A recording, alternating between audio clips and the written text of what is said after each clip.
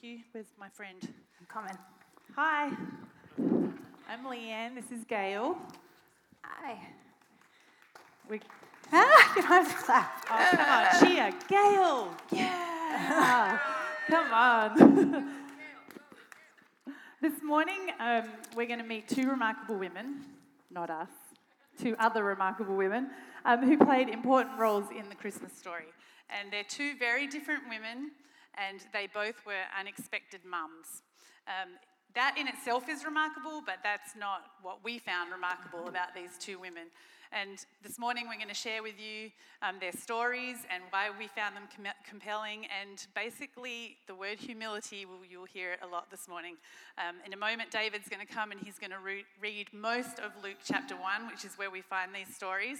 And just before he starts reading, just to give you a little idea of the setting at the time of this story, is nobody has heard from God in 400 years. It's been quite quiet. And then the story you're about to hear, the two conceptions of with these two women, is the start of the Christmas story. It's the start of God putting himself into the earth, into the story of mankind. And these people, these women, Mary and Elizabeth, are the vessels for that. And it's an amazing story. So I'm going to hand over to David. In the time of Herod, king of Judea, there was a priest named Zechariah who belonged to the priestly division of Abijah. His wife Elizabeth was also a descendant of Aaron. Both of them were righteous in the sight of God, observing all the Lord's commands and decrees blamelessly. But they were childless because Elizabeth was not able to conceive, and they were both very old. Once, when Zechariah's division was on duty and he was serving as priest before God, he was chosen by lot, according to the custom of the priesthood, to go into the temple of the Lord and burn incense. And when the time for the burning of incense came, all the assembled worshipers were praying outside. Then an angel of the Lord appeared to him, standing at the right side of the altar of incense. When Zechariah saw him, he was startled and was gripped with fear. But the angel said to him, "Do not be afraid, Zechariah. Your prayer has been heard. Your wife Elizabeth will bear you a son, and you are to call him John. He will be a joy and a delight to you, and many will rejoice because of his birth, for he will be great in the sight of the Lord. He is never to take wine or other fermented drink, and he will be filled with the Holy Spirit even before he is born. He will bring back many of the people of Israel to the Lord their God. And he will go on before the Lord in the spirit and power of Elijah, to turn the hearts of the parents to their children and the disobedient to the wisdom of the righteous, to make ready a people prepared for the Lord." Zechariah asked the angel, "How can I be sure of this? I am an old man, and my wife is well along in years." The angel said to him, "I am Gabriel. I stand in the presence of God, and I have been sent to speak to you and to tell you this good news. And now you will be silent and will not be able to speak until the day this happens, because you did not believe my words, which will come true at their appointed time." Meanwhile, the people were waiting for Zechariah and wondering why he stayed so long in the temple. When he came out, he could not speak to them. They realized he had seen a vision in the temple, for he kept making signs to them, but remained unable to speak. When his time of service was completed, he returned home. After this, his wife Elizabeth became pregnant, and for 5 months remained in seclusion. "The Lord has done this for me," she said. "In these days he has shown his favor and taken away my disgrace among the people."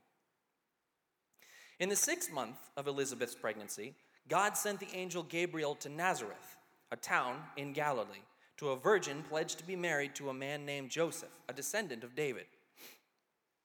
The virgin's name was Mary. The angel went to her and said, "Greetings, you who are highly favored. The Lord is with you." Mary was greatly troubled at his words and wondered what kind of greeting this might be. But the angel said to her, "Do not be afraid, Mary. You have found favor with God. You will conceive and will give birth to a son, and you are to call him Jesus. He will be great and will be called the Son of the Most High. The Lord God will give him the throne of his father David, and he will reign over Jacob's descendants forever. His kingdom will never end." "How will this be?" Mary asked the angel, "since I am a virgin?" The angel answered, "The Holy Spirit will come upon you, and the power of the Most High will overshadow you. So the Holy One to be born will be called the Son of God. Even Elizabeth, your relative, is going to have a child in her old age, and she who was said to be unable to conceive is in her 6th month, for no word from God will ever fail." "I am the Lord's servant," Mary answered. "May your word to me be fulfilled." Then the angel left her. At that time, Mary got ready and hurried to a town in the hill country of Judea, where she entered Zechariah's home and greeted Elizabeth. When Elizabeth heard Mary's greeting, the baby leapt in her womb, and Elizabeth was filled with the Holy Spirit. In a loud voice she exclaimed, "Blessed are you among women, and blessed is the child you will bear. But why am I so favored that the mother of my Lord should come to me? As soon as the sound of your greeting reached my ears, the baby in my womb leapt for joy. Blessed is she who has believed that the Lord would fulfill his promises to her." Thanks, David. Good job. Aren't they two really cool stories? No? Yes, they are. Yes, Yeah. thank you, Gail. Thank you. I thought they'd all fallen asleep there. Yeah. In this account in Luke, these are two women who loved God and whose faith and obedience led them to be used in an amazing way. One to be the mother of John, a prophet, and one to be the mother of the Messiah, the King, the Christ, the Saviour. And even though these two pregnancies are huge, life-shaping, world-shaping events, God used very ordinary, humble, faithful people. And this is a theme that God uses throughout mankind, and it hasn't stopped. And as we were talking about these stories and unexpected Christmas, we realized that, you know what? We are a room full of ordinary, humble, faithful, God-serving people, and God can do God-sized shaped things through us. So have you got the slide there, Nathan, with our big idea? Oh, no, not that one. Is there one that says the role? This is our big idea, and the one we'd love you to walk away with today. The role God gives us in his story will always stretch us in a way that requires us to rely on him and his people in humility. If we could accomplish it on our own, it wouldn't be God's story. And we have two characters today, Elizabeth and Mary, that walked this earth just like we are and got used in amazing ways, but did it with such humility that they're such an example to us. And today I'm just going to talk a little about Elizabeth's story. Gail's going to talk about Mary's, because when we were reading through these passages, I really resonated with Elizabeth and Gail really resonated with Mary. And it's amazing how God uses stories to talk to us differently and both importantly, I think, in what we have to say today. So Elizabeth's story, who was she? Now, I apologise to anyone who's in the 80s, but she was very old. That's what the Bible says. Like, they're the words that got used. Whoa. Sorry. See, I shouldn't say very old, should I?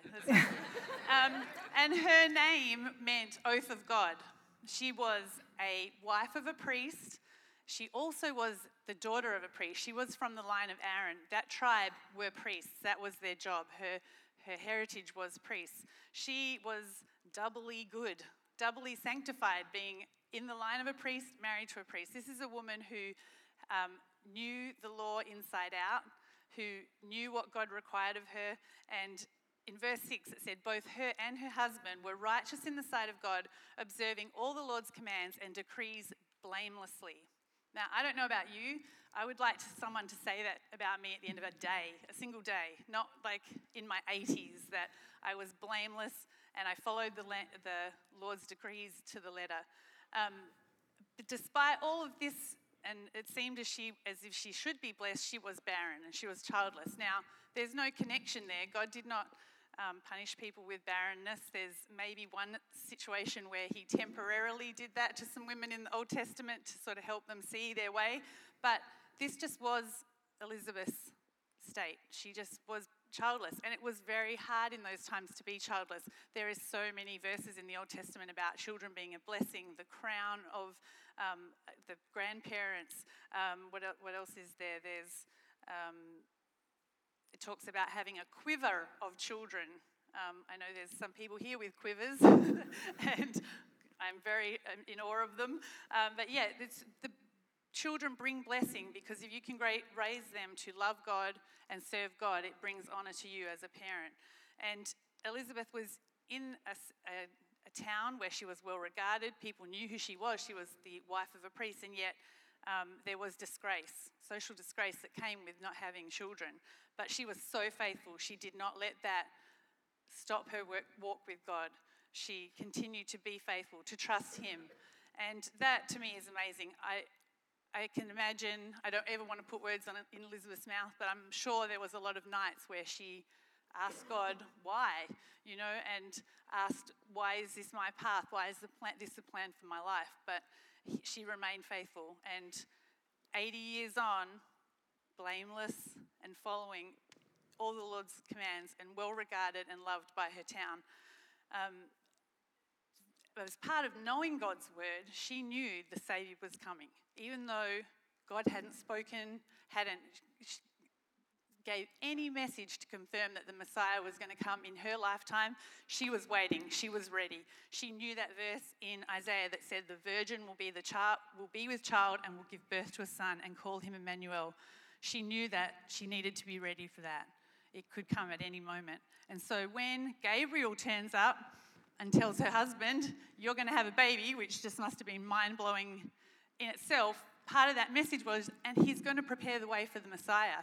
She knew this was going to be part of the plan that they had all been waiting for. And I just can't even imagine how she processed all that information in one moment when she found out that was going to happen to her. Then this story jumps forward 6 months. She's 6 months pregnant. She's had 6 months to plan and think about, and have really sore back and really sore ankles, puffy ankles, all the things that come with being pregnant. I can't even imagine what that's like when you're 80 years old. But she had spent time, I'm sure, with God. She had spent time searching the Word and getting ready for what was going to come next. And along comes Mary. Along comes Mary. Also telling her a story that she heard from Gabriel, that she heard from an angel, that God told her she was going to be the bearer of the Messiah. Now, I don't know if you realize this, but they think Mary was about 13 years old at the time when this happened. So you have an 80-year-old woman and a 13-year-old girl telling each other the same story about an angel telling them that they're going to be the mothers of a prophet and the Messiah. And I don't know, I can't even process what that conversation would have been like, that moment would have been like. But we're talking two faithful, humble, ready to do anything for God people who in that moment realized that they had heard from God and they were going to be used. And I mean, now we have lost a little bit of, in our culture, the respect for elders, and I wish there was some more of that back. But in this time, for a 13-year-old to tell an 80-year-old that, or, have news about carrying a baby that's of even more importance than the 80-year-old Elizabeth's baby, who in itself was a huge miracle, it just was a very loaded and mixed situation of culture being turned on its head, of just norms being blown apart by God.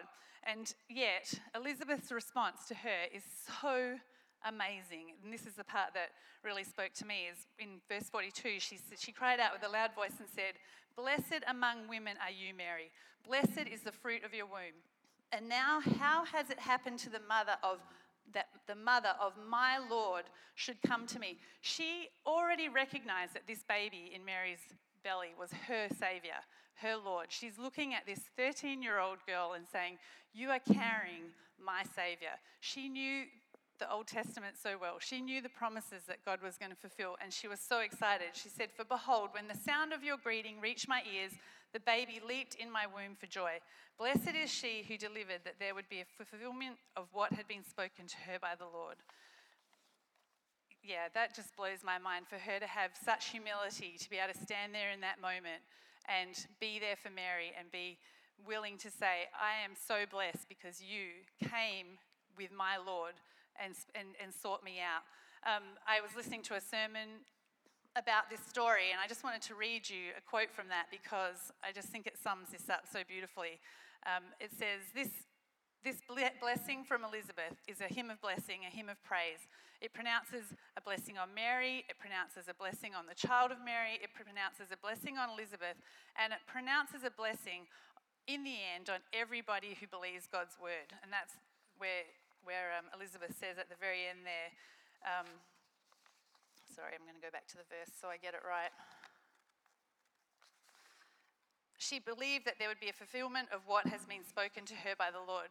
We can believe that. We can believe that there is going to be a fulfillment of every promise God has spoken to us in his word.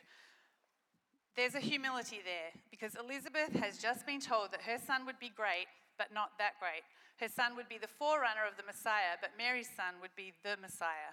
Elizabeth acknowledges the superiority of her young relative's privilege. She acknowledges that Mary is even a greater beneficiary of God's goodness, and she is going to have a greater calling and a greater privilege and a greater child. That sort of went against the grain of normal traditional perspectives, sort of a reversal of the normal social convention. Here the older is less than the younger, the older gives greater honour to the younger, and Mary's privilege is greater than Elizabeth's, as Jesus will be greater than John. But Mary is the truly blessed, and Elizabeth knows it. And Elizabeth is the righteous woman who is equally thrilled at the prospect not only of bearing the forerunner of the Messiah, but of the Messiah who is coming. Elizabeth acknowledges this as she acknowledges the baby as her Lord. I just think that is who I want to be. I want to be that Elizabeth. I grew up in a house where I feel like I've known and loved Jesus since I was born, which I know you can't say that, but and my great-grandfather was a travelling preacher. I have a heritage similar to Elizabeth, but I am a very strong, bossy, opinionated person, and I feel like I've been like that since I was young. My brother and sister spent their whole childhood saying, "You're not the boss of me," and then I think when I got to a teenager and had very heated family discussions around the table, I feel like my parents said to me, "You're not the boss of me." I've been in meetings in work situations and in ministry situations where I get so frustrated and so impatient with people, and I just tell them how it's going to happen, and I feel like they probably say, "You're not the boss of me." And I'm sure if God played tape recordings of my prayers when I was younger, he would say, "You're not the boss of me," because I feel like that's... and I'll give you an example. I spent 6 months in Papua New Guinea on teaching in a school as on a mission base, and at the end of the 6 months, they asked if I would like to stay, or, and I would have loved to have stayed. I thought it was awesome. I was having the best time of my life. But I said to God, "You know what, I've looked around the highlands of Papua New Guinea, and I think it could be pretty hard for you to find me a husband here. I think if I go back to Australia, you've got a much better chance." This is me talking to the God of the universe, telling him that he can't orchestrate that for me in the highlands of, he said, "You're not the boss of me." Yeah, that's how I feel I approached a lot of stuff when I was younger, especially because I was very zealous and I was very willing to do whatever, but it had to be on my terms and had to be how I thought it was going to happen. And I feel like I spent a lot of years telling God what to do. And I feel like if I was Elizabeth and childless and for all those years and I was following the laws to the nth degree, I would have had a lot of times I would have been telling God that he got it wrong and that he should have provided a baby for me, and that I could have done this with 10 kids. Give me 10 kids, I'll send them out. I'll do whatever. Like, I would have spent a lot of time. And I feel like Elizabeth's humility in those moments is what I really desire. And I feel like I've worked a little way towards that in my old age. I'm not very old yet, but I'm getting there. But I would love to be that person for someone in their journey where I can be so humble and trusting in God's plan for my life and for what's going on. And I still have really big areas in my life right now where I would really love to tell God how to solve them. But I've learned that to be patient and to pray and to trust his word. And we have the Bible. It's just such a gift to be able to open that word every day. And I said to Tom as I've been doing the Advent journal, there were so many good verses. I wanted to throw them all up on the screen today and show you all and prove to you all that God's word is faithful and he will work out his plan and he will do what he says, just like he did for Elizabeth. But my challenge to you is to start opening the Bible regularly. And like one thing you could do this week is open like a Bible gateway or that and put the word humility or humbleness or humble in there and just read all the verses that list and talk about humility. And Jesus is our greatest example of humility. He died on a cross. He humbled himself to be a man. And I mean, it's a great place to start. I have one thing just to put up before I pass over to Gail, where it's not technically a definition of being humble, but it really spoke to me based on my story. Do you have that, Nathan? Yep. To be humble means having a good knowledge of self, understanding your defects, human limitations, despising no one, seeing everyone as God's creation and not being arrogant or thinking you are better than other people, controlling your anger and frustrations, and living an authentic life according to God's will.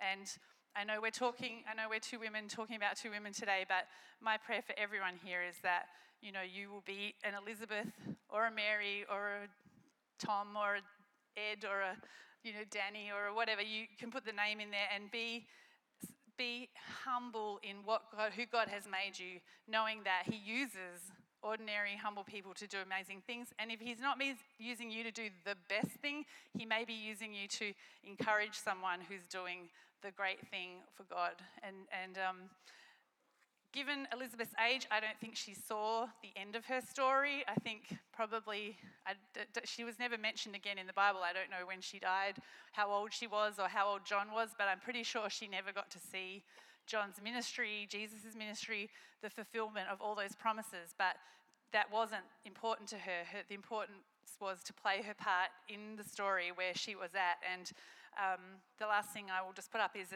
I think I've got it on a slide there, is humility and obedience always brings glory to God. It always points attention in the right direction.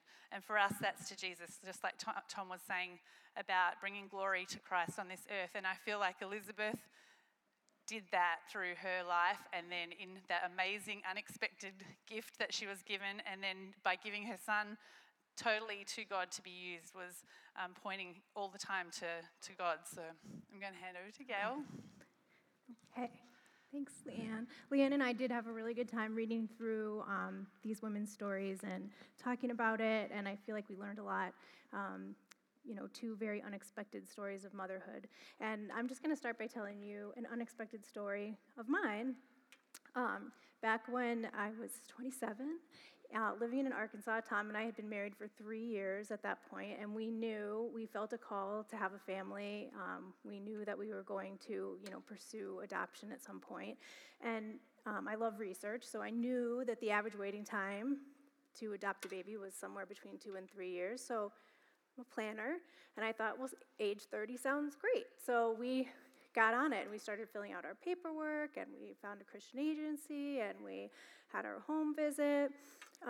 We had to take a parenting class at the hospital, which we took, which was good for me, because when I tell you that I knew nothing about babies, I mean, I knew nothing about babies. I never held a baby at 27. I know you probably think that's crazy, but we were the youngest in our family, my sister and I. I didn't babysit.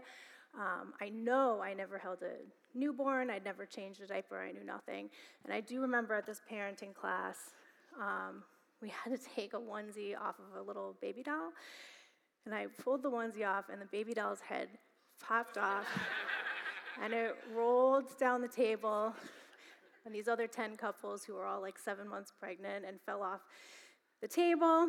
And then the instructor, who thought she was whispering to me, I guess, so no one heard, she said, "You may want to get the shirts that button down the front for your baby." I was like, what? Anyway, but I laughed the whole way home. I wasn't worried at all. I had 2 years to figure it out. It was no problem. I was not concerned. I'm a procrastinator too, so I wasn't worried. Comes 2 months later, I'm at work in my office, and the secretary said, Becky from our adoption agency was on the phone.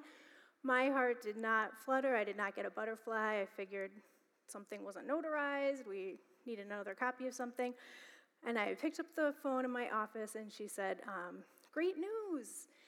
Somebody picked you, and they're 7.5 months pregnant, and they're due in 2 to 3 weeks."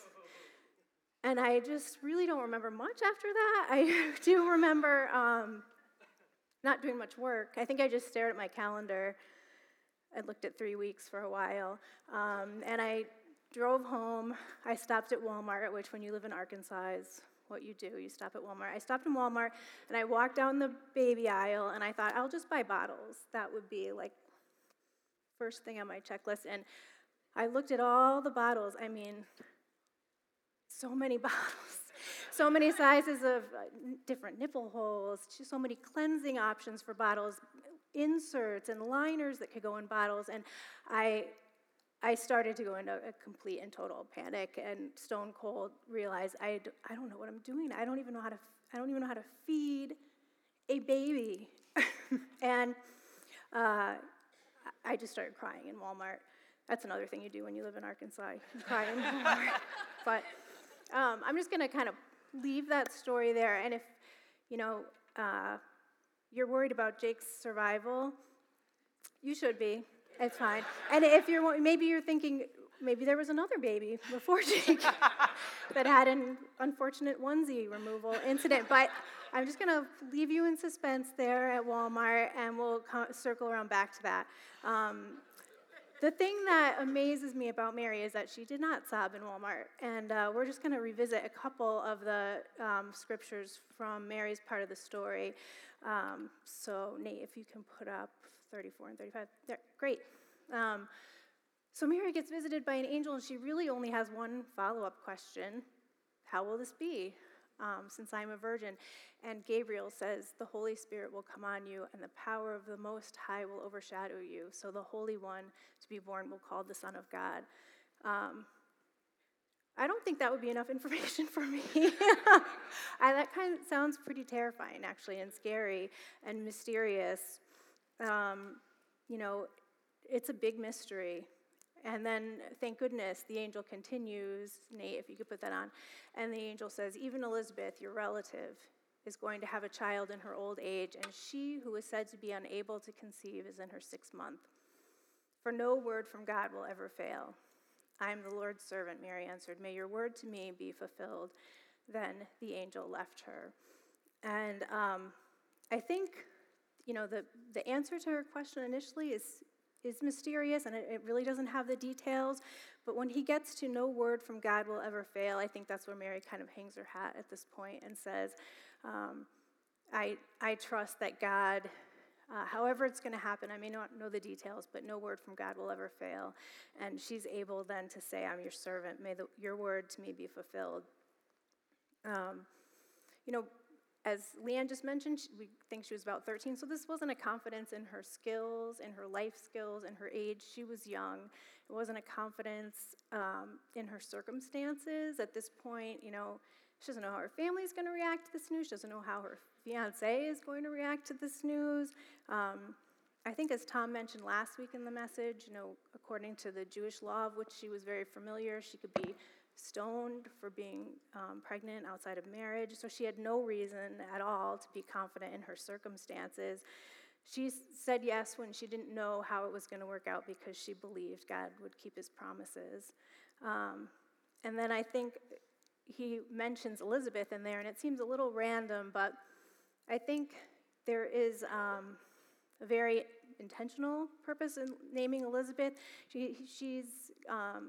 He's letting her know that there's someone else that's had this similar experience. There's someone else out there that is going through this with you, and that's no accident to know that. And I loved that after she said, may your word be fulfilled, that then the angel left her. This is just my thought, but I feel like he would have stayed as long as it took for her to feel confident. And he waited until she felt that kind of confidence, and then the angel left. I was really... I think Mary's response is so beautiful. It's a little difficult for me to relate to that kind of confidence, and it made me think about another character in the Bible, another person of the Bible, Moses, who I feel like I can relate to a little bit more. And we're going to look in a minute at parts of Exodus 3 and 4, which is Moses' story. I'm just going to kind of summarize it because it's a long passage, but in this story, God does not speak to Moses through an angel, but it's through a burning bush, the famous burning bush, and he doesn't hear the voice of an angel, he hears the voice of God directly to him. And God tells Moses, look, I've heard the prayers of my people in Israel. They're in slavery, and I've heard their cries, and I'm going to release them, and I want you to go to Pharaoh, and you're going to tell him to let my people go. So I think, actually, Nate, we have the first question of Moses. But Moses said to God, who am I that I should go to Pharaoh and bring the Israelites out of Egypt?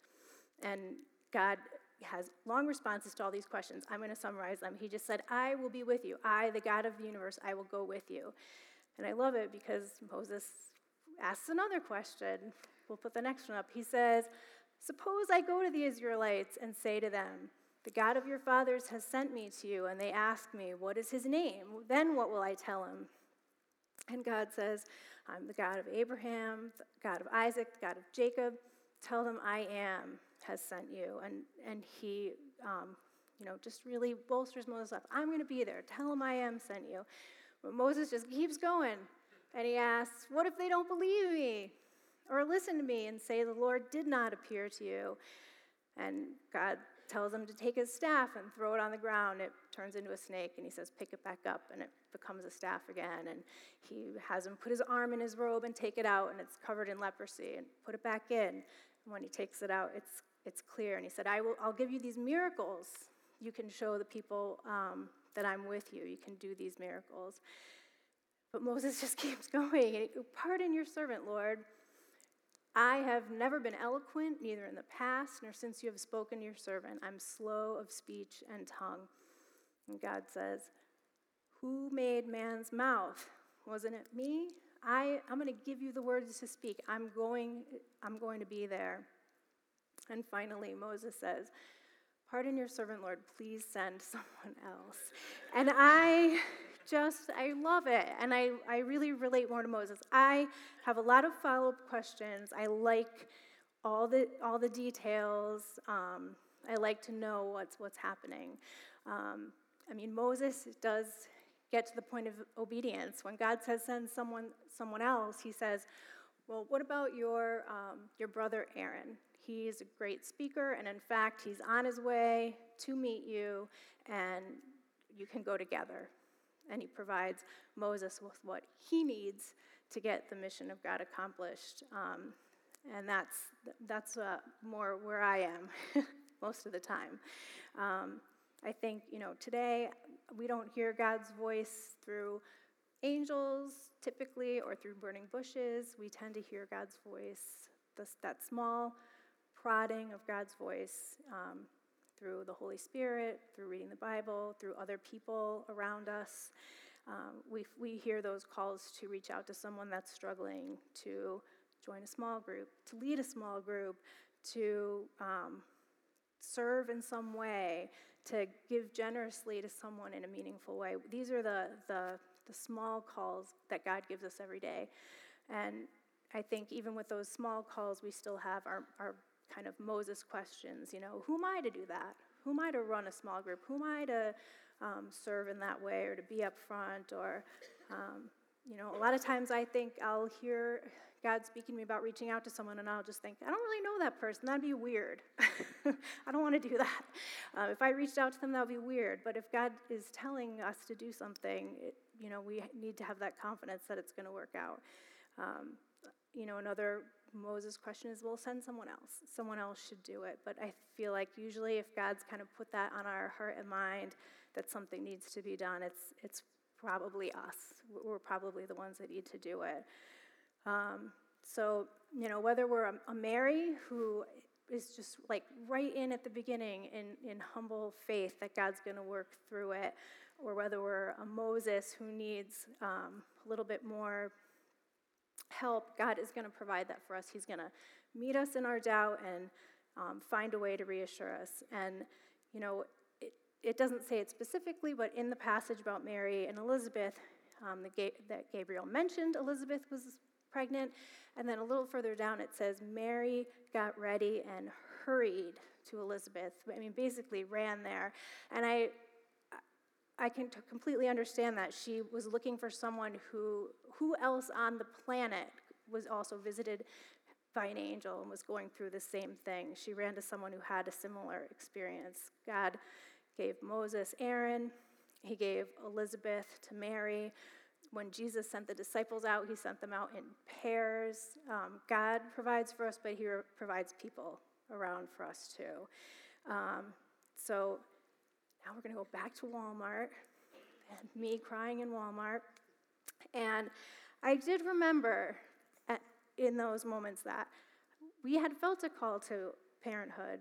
We felt that God wanted us to have a family. This was not the timeline that I thought it would happen, but I knew God was in it. And I think back to this time, and it is really incredible when I write all this out, but at that time I remembered that in the middle of the country, in Arkansas, far away from my home, I had met a woman at church, and she was a Christian, she loved Jesus, she had the exact same kidney birth defect that I had that impeded her from carrying children. She was a pediatrician, so she knew a little bit more than I did about babies. And she and her husband had already adopted 3 children. They were raising 3 children, and she had a lot of experience. So I drove home from Walmart, and I called her, and in 2 days she took me to Walmart, and she filled my cart, and she said, you can buy these cheap bottles and these diapers and these things, and this is all you need, and I will help you, and I will help you. And I needed it because, as I mentioned before, I really knew nothing about babies. But, she gave me a lot of strength and help that I truly needed. And there's so many other times in my life, not about unexpected pregnancy or motherhood, but just times where God's called me to do something. He's always provided me teams or partners or other people who feel the same call to do something, and I'm so thankful for that. We're kind of famous around here for saying that everyone has at least one gift that they are compelled to use for God's glory, to build the kingdom, to build the community. And, I just want to encourage you to think about that small voice of God calling you to use your gift. And I'm going to put up our website, which is thecrossroadsct.info. There's actually a serving opportunities part to that site. So, if you're thinking, maybe I'm not serving anywhere, or I'm thinking God might be speaking to me that I need to stretch myself and serve in his bigger plan in some way, that might be a good way to start. But when God calls you, whether you're a Moses or whether you're Mary and you're jumping right in, we need to get to that place of obedience, and then he's going to meet us there. Mary responded in humility, not on her own skill set or her own talents, but because she knew God would do it. Maybe you're thinking, I don't even know what I think about Jesus right now or God. And maybe, for you, maybe the work is just to think about humbly asking God, to consider that maybe you need God, that there's a space in your life for God, that you can't do it all by yourself, that you might need him. I'm going to put up our main idea one more time. The role God gives us in his story will always stretch us in a way that requires us to rely on him and his people in humility. If we could do it on our own, if we could accomplish it on our own, it wouldn't be God's story. So I just want to encourage you. You have a part in God's story in your work, in your school, in your home, in your neighborhood, here at Crossroads. And if you don't listen to it and step out, you're gonna miss out on what only God could do. Thanks.